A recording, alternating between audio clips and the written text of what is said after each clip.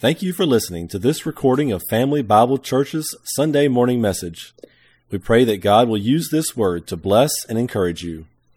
James 5, beginning in verse 13. Is anyone among you suffering? Let him pray. Is anyone cheerful? Let him sing psalms. Is anyone among you sick? Let him call for the elders of the church and let them pray over him, anointing him with oil in the name of the Lord. And the prayer of faith will save the sick, and the Lord will raise him up. And if he has committed sins, he will be forgiven. Confess your trespasses to one another, and pray for one another that you may be healed. The effective, fervent prayer of a righteous man avails much. Elijah was a man with a nature like ours, and he prayed earnestly that it would not rain.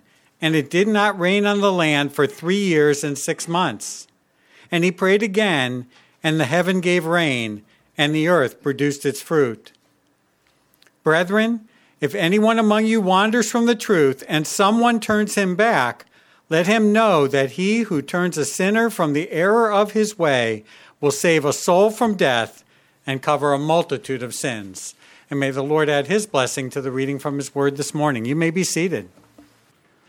As Chuck mentioned, this is the, Lord willing, final installment of this study in the book of James. So this is a 12th study, or 12th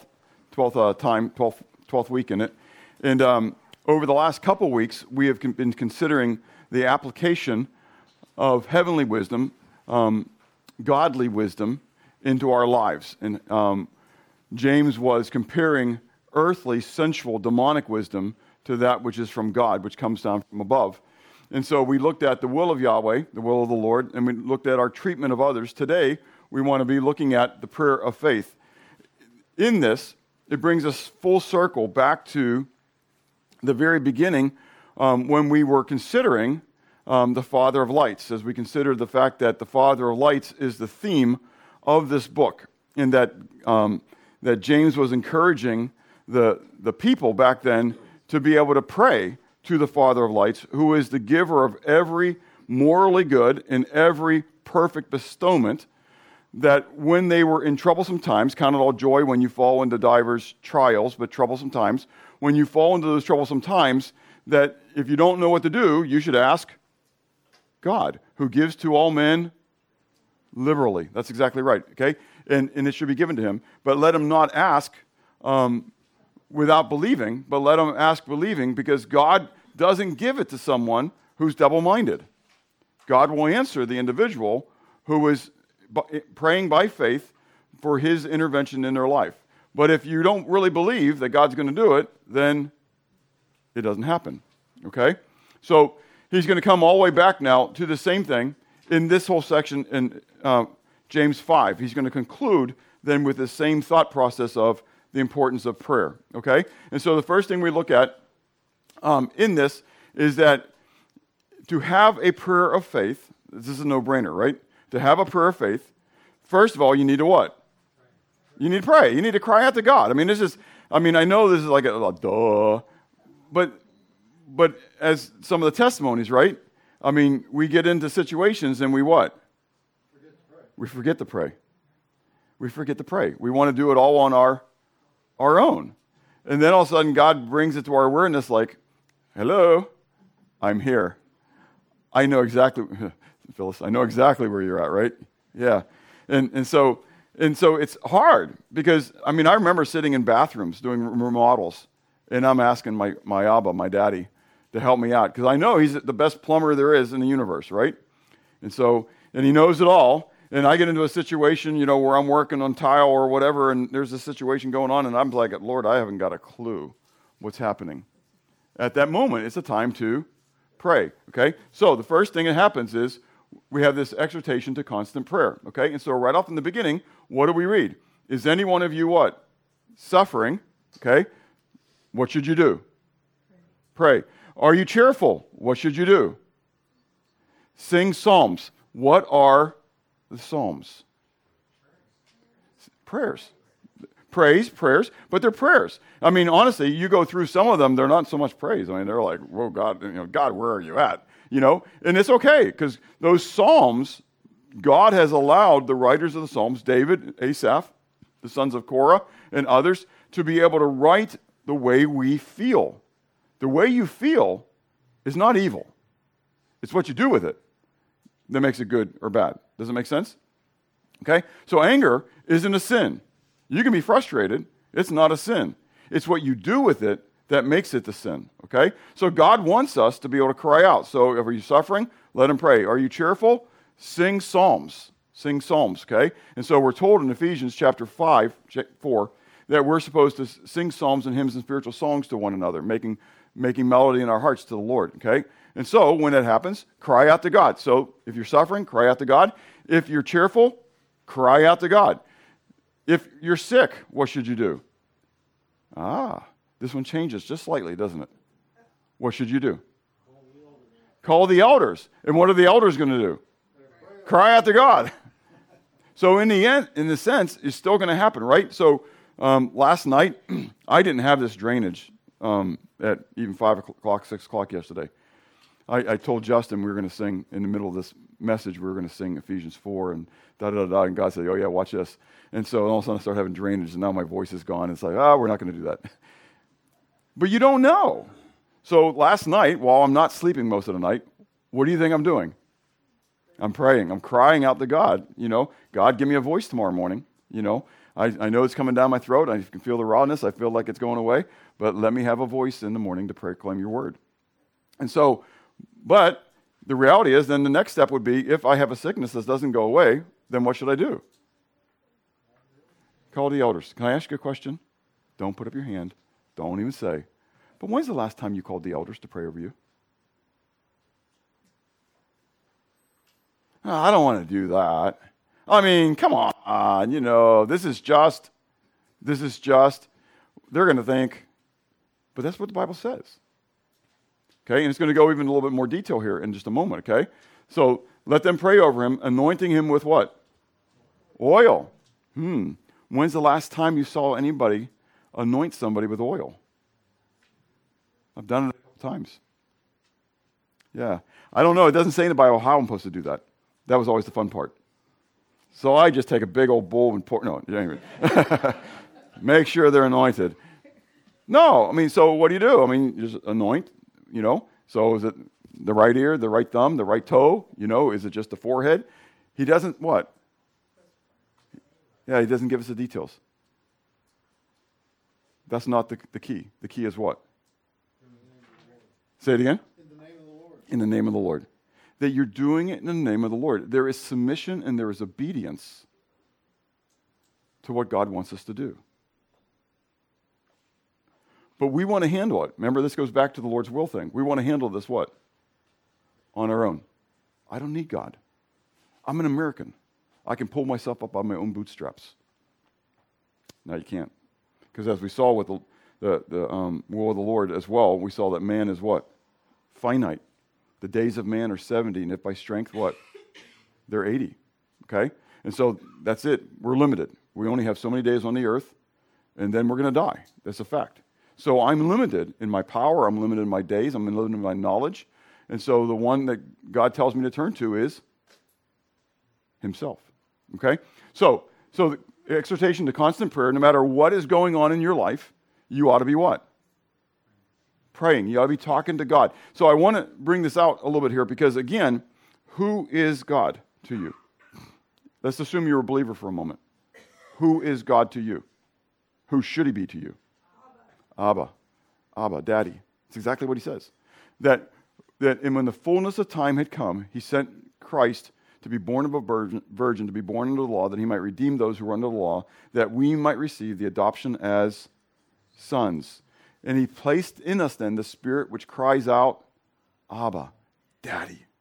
He's my daddy. It's tenderness. My daddy cares about me. My daddy loves me. I drove truck back in the beginning of planting the church.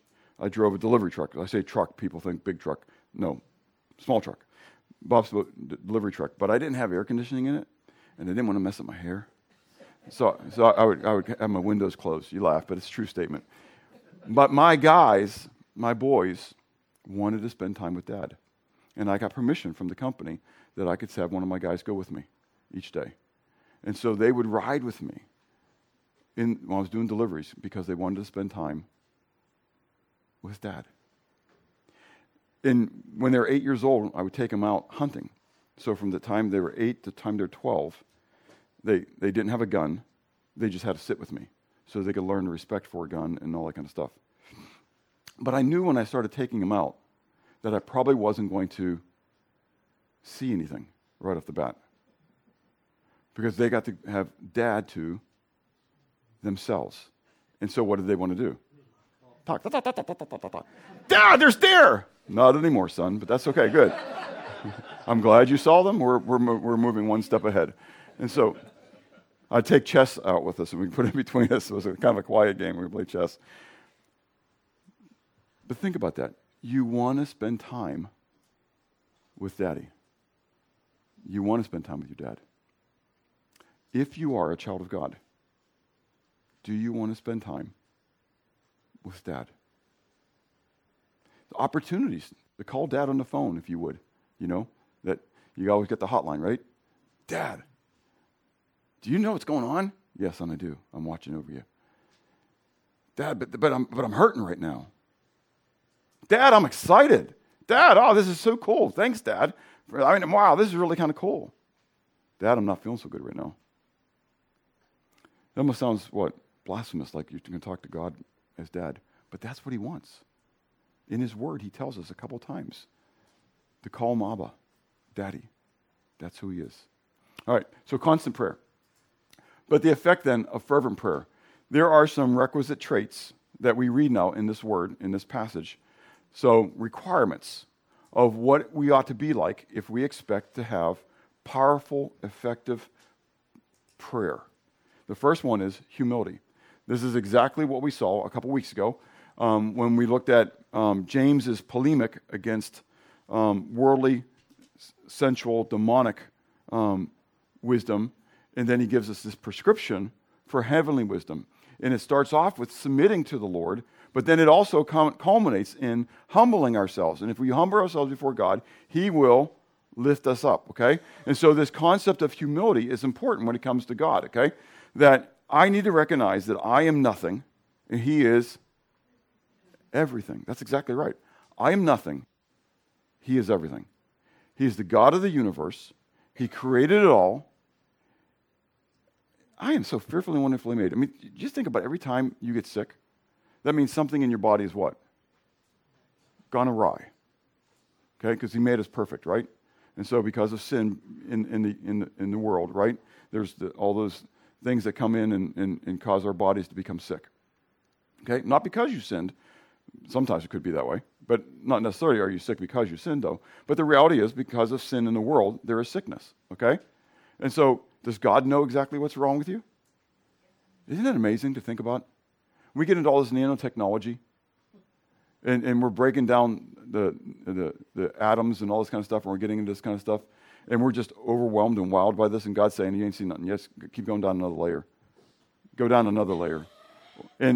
Or we make a new telescope. The Hubble wasn't good enough, so we had to have what? The James Webb, right? You know what's going to happen. They're going to be able to make one that's what? Stronger than that, and they're going to find even more things out there. Because God's like, I'm going to knock your socks off. Don't ever think you can limit God. Okay? So you got to humble. So humble to what? Humble to ask for prayer. So, because he says, so if you then, because he says, let them, if is anyone sick among you, let him what? Call the elders of the church and let them pray over him. So in order for someone to pray over you, you need to what? You need to ask him. That's humility.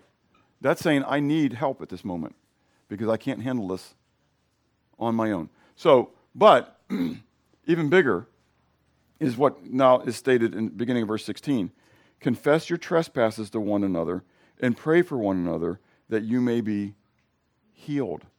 Confess your sins. So this is the word, you can see it up, I got it up, ex homo legeo.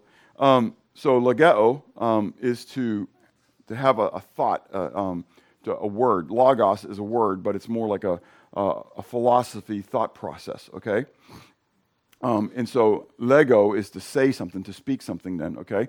Homo is the same as. So a homosexual is someone who has sex with someone of the same, okay?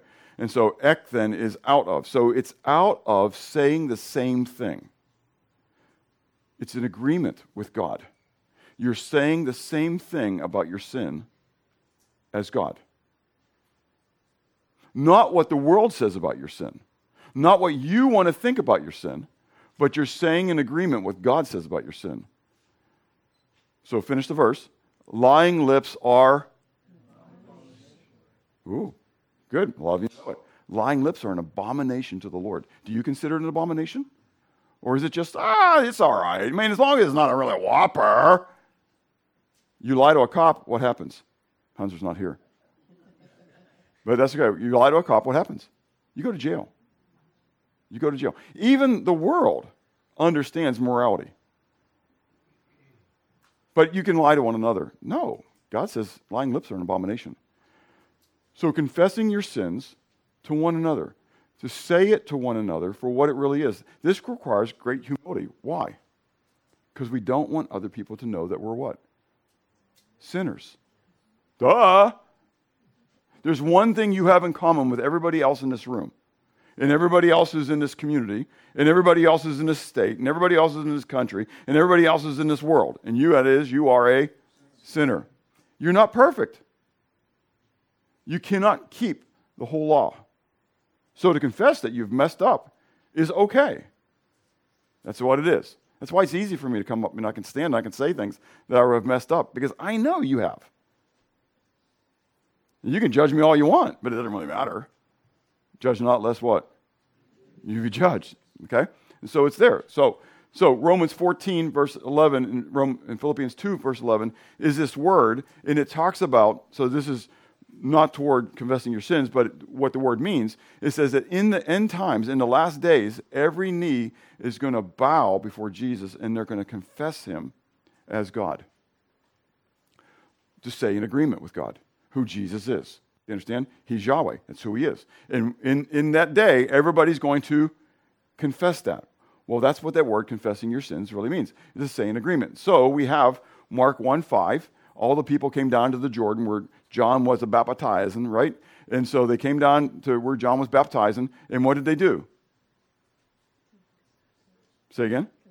They confessed their sins. They confessed their sins. Publicly. They came down to the river, and they're publicly admitting, acknowledging before God and everybody else who's standing there, their sins. Acts 19. Everybody turn there. We'll come back to that in a moment. I want to read that one. Okay? 1 John 1, 8-10, I like to call the spiritual Oreo. It starts off with, if you say you have no sin, you deceive yourself, and the truth is not in you. Verse 9 says, if you confess your sin, he is faithful and just to forgive you your sin, and then to cleanse you from all. How much unrighteousness? All unrighteousness. Verse 10 says, if you say you have not sinned, you make God a liar, and his word is not in you. So verse 8 and verse 10 says, you're a what? Well, a liar, if you say you're not a sinner. It says you're a sinner. And if you say you're not a sinner, you're a liar. Okay? Verse 9, though, gives us that nice cream middle, right? Where if you confess your sin, he's what? Faithful and just to forgive your sin. Okay? So there's darkness on each side, but you got that promise of sweetness in the middle, that God is going to cleanse you. Okay? So here in Acts 19, this is what happens then when the gospel comes in Ephesus and people started to receive it. They started to understand it, and they start to believe it, okay? So we're going to start at verse 13. I'm going to start at verse 11. It says, now God worked unusual miracles by the hands of Paul, so that even handkerchiefs or aprons were brought from his body to the sick, and the diseases left them, and the evil spirits went out of them. Then some of the itinerant Jewish exorcists took it upon themselves to call the name of Lord Jesus over those who had evil spirits, saying, we exorcise you by the name by the Jesus whom Paul preaches. Also there were 7 sons of Sceva, a Jewish chief priest, who did so. And the evil spirit answered and said, Jesus I know, and Paul I know, but who are you? Then the man in whom the evil spirit was leaped on them, overpowered them, and prevailed against them, so that they fled out of that house naked and wounded. This became known both to all Jews and Greeks dwelling in Ephesus, and fear fell on them all. And the name of the Lord Jesus was magnified. And many of those who believed came confessing and telling their deeds.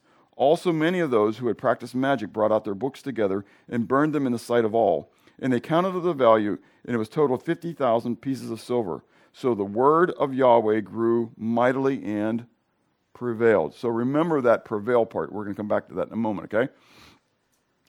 So the gospel came. They heard the gospel. They were convicted of their sin. And what did they do? Say it again, Shireen. They confessed. Where? Publicly. They brought them out publicly and declared their deeds. Okay, so I'm done preaching. You ready? Who's going to start? I'm joking.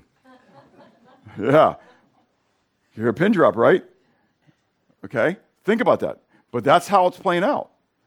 Okay, they're acknowledging their sins publicly for their neighbors to hear it, for others to hear it.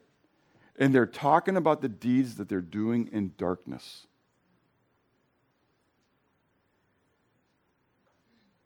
That's the power of the gospel. To turn from wickedness, to turn unto righteousness.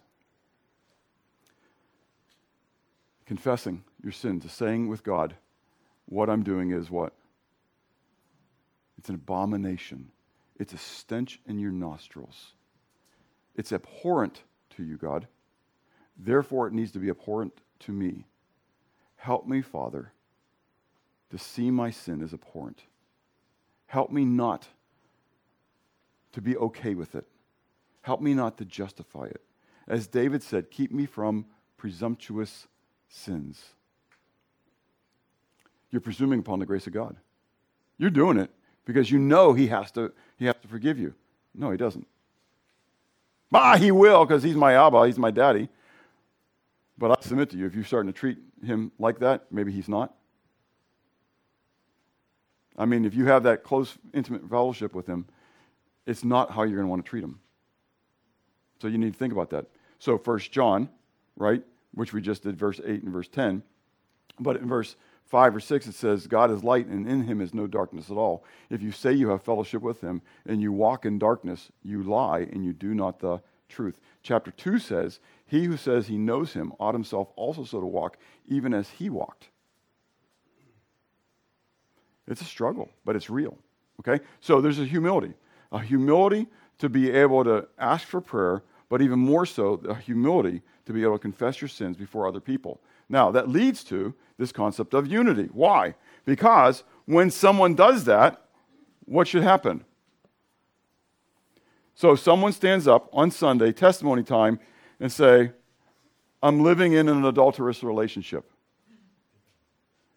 You kick them out. No, exactly. After all the, right? I'm struggling with homosexuality. I've been a kleptomaniac for 20 years. I can't cure my desire for gossip. Do you get it? Someone says it. Now, of those, you might say, let's handle the gossip one. That's a little bit easier. We can come and pat them up. You know, that one's not as hard as the other ones. But what are you going to do? Sin is what? Sin is sin.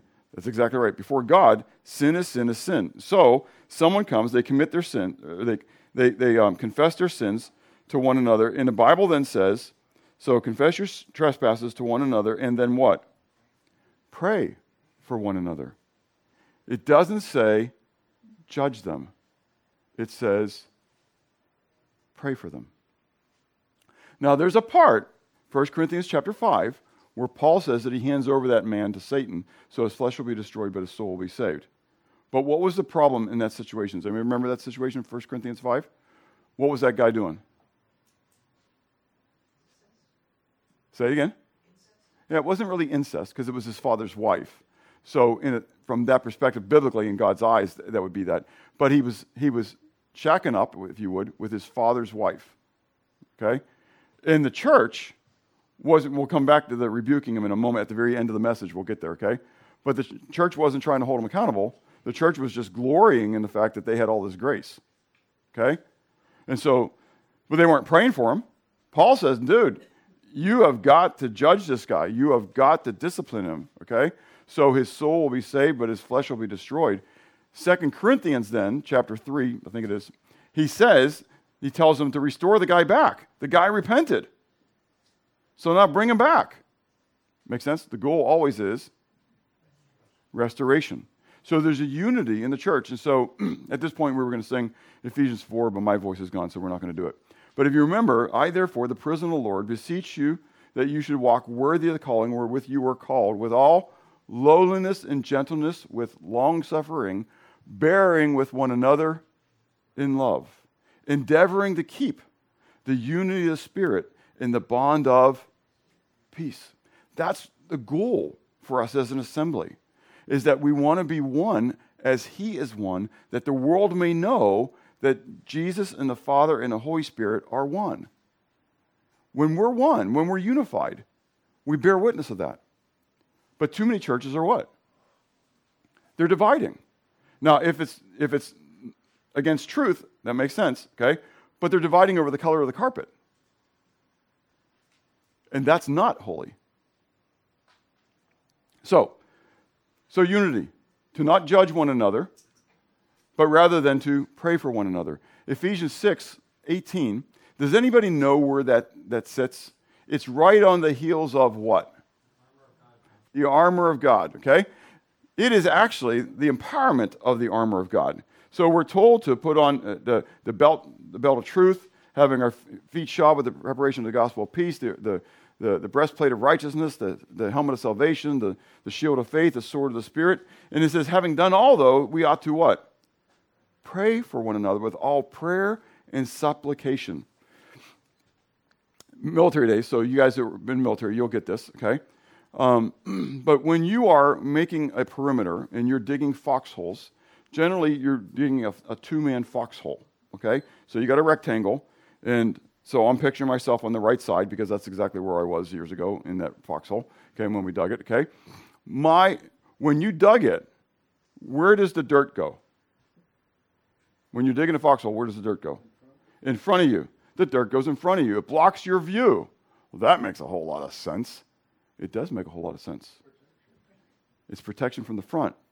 My job in the right side of this foxhole is to look on an angle that way. I am defending the flank to my right. All those people, if the enemy comes this way, I'm supposed to be praying over them, if you would. With my rifle, but in reality. But in the spiritual realm, I'm what? I'm praying over them. I'm watching over them, and I'm praying for them. And everybody looking out the right side is doing the same thing. So everybody down along that side is getting continually prayed for, if you would, from those people. The guy's on the left side of the foxhole, he's looking over this side. What about out in front of me? I can't be worrying about myself then. What do I have to do? Good, Mr. Ranger. Rely on your buddy. Rely on my buddy. Not the guy in here, but the guy right there. He's in the next foxhole. And then the guy over there, and the guy over there, and then the guy on the right side over there, and the guy on the right side over there. I'm trusting that all these other people don't look at them coming right down to Bob and say, what? Well, that's only Bob's position. No biggie. Let him go. But they're praying over me all the time. So we're going to get to the question, how often do you pray for one another? We should confess our sins to one another, not judging one another, but praying for one another. We don't need to wait for someone to be confessing sins to do that. How often do you pray for individuals in this assembly? I challenge you to make yourself a list and try to remember that, okay, to do that. Pray for people who are in the assembly. Pray for your neighbors. Pray for your family members, okay? There's a spiritual war. That was my prayer last night. Lord, I just see this as a spiritual war. So you get the victory. When I'm weak, you are strong, okay? And so then, since I was up a lot during the night, I prayed for a lot of you last night, okay?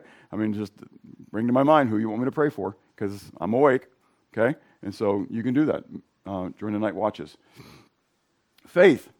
So you need to have humility. You need to have unity in order to do this. But then you need to have what? Faith. Faith that what? Faith that God is actually going to do what you ask him to do. And so Mark 9, that's the passage where Jesus had been up on the Mount of Transfiguration, and he comes down, and he finds his disciples. They're surrounded by a mob, right? They're getting ready to stone him, because this father had brought his son to have the demon cast out, but they couldn't do it. And so at that point, they're becoming false prophets because they're not able to do it, right? And so Jesus comes down. He said, what's going on? Bring the child to me. So he brings the child, right? And he casts the demon out. The father, though, in the midst of this, the father, when Jesus says, what do you want me to do for you? The father says what? If you are able to cast him out, please do. Jesus turns it around and says what? It's not whether I'm able. It's whether you believe. It's whether you believe. Because I'm able. God is able to do exceeding abundantly above all that you could ever ask or think. It's not a matter whether he's able. It's a matter whether you believe. Lord, I believe. Help me in my unbelief. That was an unbelieving father who was becoming a believer at the moment, right? That's okay. That's us sometimes. Jesus said, if you had faith the size of a mustard seed, you could say to this mountain, be moved and cast into the sea, and what? It would be done for you. Now, that's not for you to go on wantonly thinking it's all about you.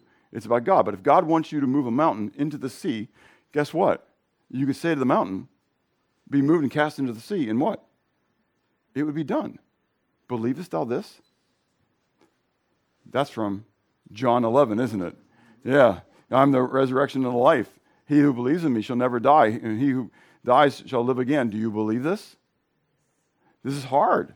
Do you really believe that God is able to do exceeding abundantly above all that you ask or think, and that his power, if you would, now this isn't name and claim it, but his power is there for you because you are his child, and he loves you.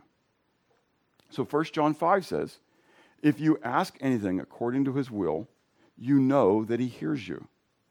And if you know that he hears you, then you know that you have that which you have asked for. That's something to think about. You need to believe. Okay, you need to have faith. All right, let's move on. Maybe. The result. So what's the result? We have, it avails much. And so you can see up here, I got multiple versions up here, because I looked at the word, and I thought it was really interesting because it means to prevail. Okay, and I thought, well, I wonder what all these other versions put. And so here's what they put. So New King James, we just read it. The effective fervent prayer of a righteous man avails much. The New American Standard, the effective prayer of a righteous man can accomplish much. I like that. The prayer of a righteous person has great power as it is working. That's the ESV. The literal version says, a very, very strong is a righteous petition being made effective. The Young's literal translation says, very strong is a working supplication of a righteous man. This word means to be actively doing something and prevailing in it, to have strength, to have power, to have might, and to prevail then over. But it's a not just a passive. It's actually it's an involved thing that's going on. So back in Acts 19, we saw it twice, but in verse 20, we're told that the word of God did what? The word of the Lord grew mightily and prevailed. When you believe by faith, when faith is being expressed, you open up opportunities for God to do mighty things. Now, does that mean God can't do them if you don't believe? No, he could do them, but he chooses to work through his vessels. When Jesus was in Nazareth, you can go check this out, okay? When Jesus was in Nazareth, how many miracles did he do? None. Why? Because they didn't have faith. They didn't believe. The very city that he was born in, he didn't do any. He walked through the crowd. They wanted to throw him off the mountainside, and he walked through them. So the question is, do you believe? Are you praying for others? But then secondly, involved in that, do you really believe that God will answer your prayer? If you don't believe, then it's meaningless. The example of earnest prayer then, he goes and he gives us Elijah. And we're told that Elijah was what? He was a man just like us. There was no different. Do you ever put these guys, these Bible heroes on pedestals? I can't be like that, you know? And Elijah's one of those guys. It's like, Now, let's be honest, okay? God did do special things through Elijah that he may not do through us, okay? However, Elijah had to what? Believe. He had to believe that God was going to do it. What if God came to you today in an Elijah-type way and said he wanted you to do something? He wanted you to go down to the Savannah River and just strike it, and the river was going to part in two so that, what did I say? Did I do it right? Okay. And go on through. Would you do it? Would you tell all the people you're going to be ready to do it? Or would you go all by yourself and, 3 strikes? It's hard. I get it.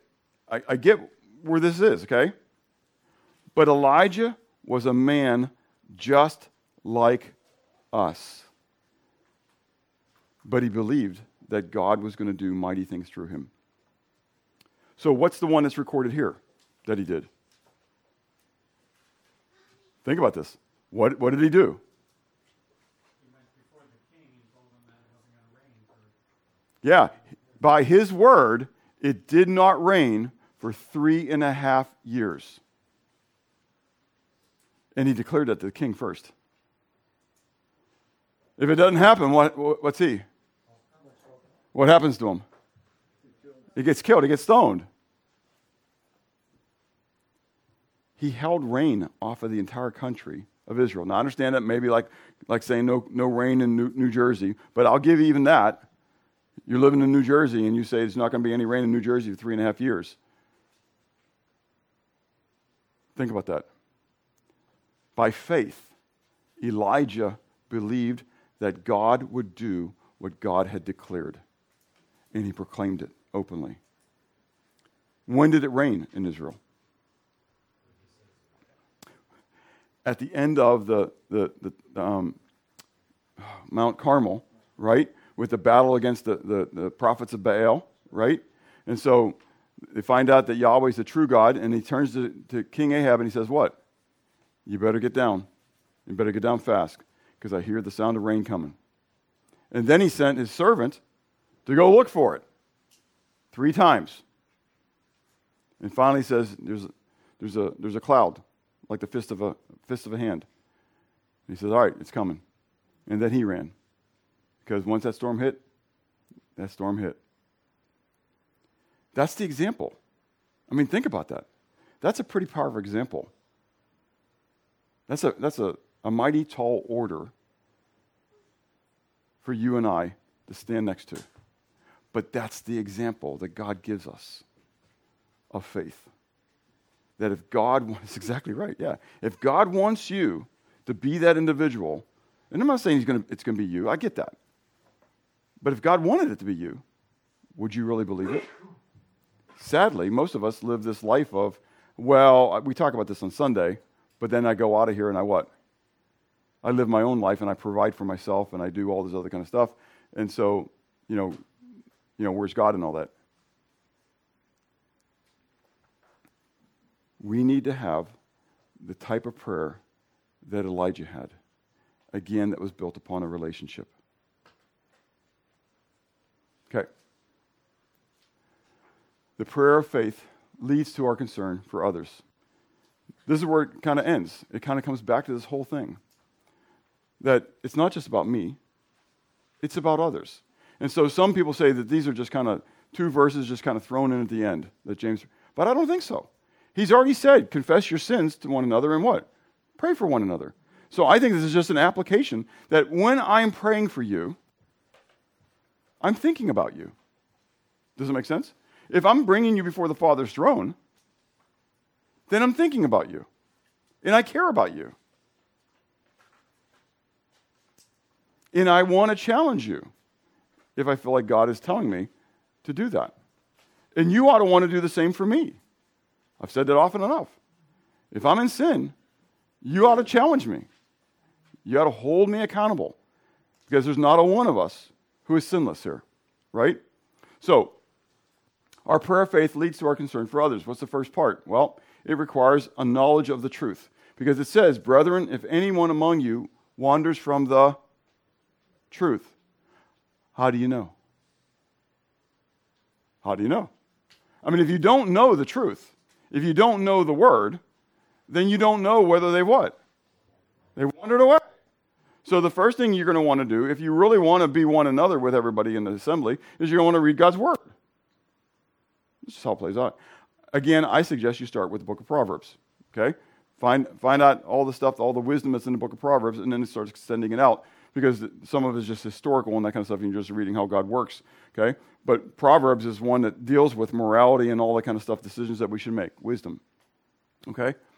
But if you really want to do this, not according to your opinion, but according to truth, then you want to know his word. And so we're told in Ephesians 4 that part of unity is that we are speaking the truth in love with one another, and that the whole body is coming together to do its part together, okay? And you can go back and you can read that. But the whole body is coming together to do its part. But in that, then, we are speaking the truth in love to one another, okay? We'll come back to that verse a couple times here. Okay, 2 Timothy 2:15. Is there anybody old enough from the Awana days to tell me that one? Caleb, do you remember it? You're old enough to remember it. No pressure. Study. Study to show thyself approved unto God, a workman that needs not to be ashamed, rightly dividing the word of truth. Good job. Yeah, study to show yourself approved unto God, a workman that needs not to be ashamed, rightly dividing the word of truth. If you want to be a workman that's approved unto God, you need to know how to what? Rightly divide his word. Okay? 2 Timothy 3:16-17. What's that verse tell me? Verse is that the word of God is what? It's given by the breath of God. For what purpose? What's verse 17 tell me? What's the purpose of God giving us, breathing his word to us? Good. Okay. To be equipped. Go ahead. Say it, Mark. Good. For doctrine, for reproof, for correction, for instruction in righteousness. Okay. That every man we're equipped before God to be able to do these things. Okay. So God gives me his word so I can know truth. Okay. So I can be involved in the lives of others. So I need to do that. Secondly, I need to have a love for somebody else. Because I got to get involved in their life. You can look at somebody going down the path, and you can kind of let them go. So this morning when you walked in, sorry for those who are visitors, I'm going to put you on the spot for a moment. We have visitors today. So did you look around to see if you had visitors? Because you're the host. I know you say, I got here late. Well, you're the host. You should get here early. Do you look around for other people and concern for them to see how you can minister to one another? One of the ways we do that on a Sunday is that we're getting here early and we're ministering to visitors who come to be with us, okay? And so it's always sad for me when visitors are earlier than the people who are here. And the visitors have to be the one who do the greeting and that kind of stuff. And it's kind of like, that's kind of weird, kind of warped. So think about that. So in the same thing in the church, okay? So if someone in the body is struggling, and you know it, whether or not they have confessed it, okay? What am I supposed to do? I'm supposed to go and get involved in their life. I'm supposed to bring the truth into their life with a desire to turn them back to bring restoration. Does that make sense? So, again, Ephesians 4, 11 to 16, it's there, okay? And then Proverbs 10, 12 says that love covers a multitude of sins, okay? And then finally, it requires a boldness to speak. Lovingly confrontational. Not many of us are lovingly confrontational. That's very hard. We don't like confrontation. Because confrontation means that someone may not like me anymore. And I want everybody to what? Like me. And yet, if I really loved them, if I really loved my neighbor as myself, then I would want them to know that they're walking in sin and that their relationship with the Father is being inhibited. That's ultimately it. I'm not doing this to bang you over the head. I'm not doing this to get you in trouble. That's where you got to work it with your kids, right? Because your kids come and they what? They tattle. And when they tattle, what are they really wanting to do? Get the other one in trouble. Yeah, I don't know where they came from, but yes, exactly right, okay? And so that's exactly right. And they want to see this spanking going on. So the word says that actually should apply to the one who's done it. So in my house, it was if you're trying to get somebody else a spanking, guess what? You get the spanking, okay? Now, I'll still deal with the other issue, but if you're doing something, if you're not going and helping your brother or your sister in that situation, right, to come back to Christ, if you're just trying to get them in trouble, then you're going to get their spanking. Say again? Yeah, stitches get stitches, yeah. Now you got to be careful with the law, you know, the eye for eye, tooth for tooth. But the reality is you're teaching a lesson, and that is you should want to see the person restored, not getting judged. Too many times we want to see people get judged, even if we are doing the same thing. We're just getting away with it. So, in the end, how would you describe your prayer life? Even more importantly, using your prayer life as a gauge, how would God or you describe your relationship to God? So, if prayer is communication to God, and it's you talking to your dad, what does your prayer life look like with your Father? What does your communication look like with your Father? Are you a faithful friend? In that, are you faithful to pray for others and hold them accountable and to cover their sins? Is there then a need to change the way you think and therefore change the way you act? Let's pray. Father, thank you for your love. Thank you for your goodness to us. Thank you for the truth of your word. Lord, help us to be humble. Help us to be willing to confess our sins to one another. Lord, trusting you that what you're doing in this assembly. Help us to pray for one another, Lord. Help us to pray over one another. Help us to recognize the spiritual war that we're in. Forgive us, Lord, for the amount of time that we don't spend in prayer. Help us to be people who are praying without ceasing and giving you thanks and glory for all that you do. Help us, Lord, to be a praying church, a church that believes by faith that you are able to do exceeding abundantly above all that you ask or think, and that you will do it because you want to be glorified through us. In Christ's name, amen.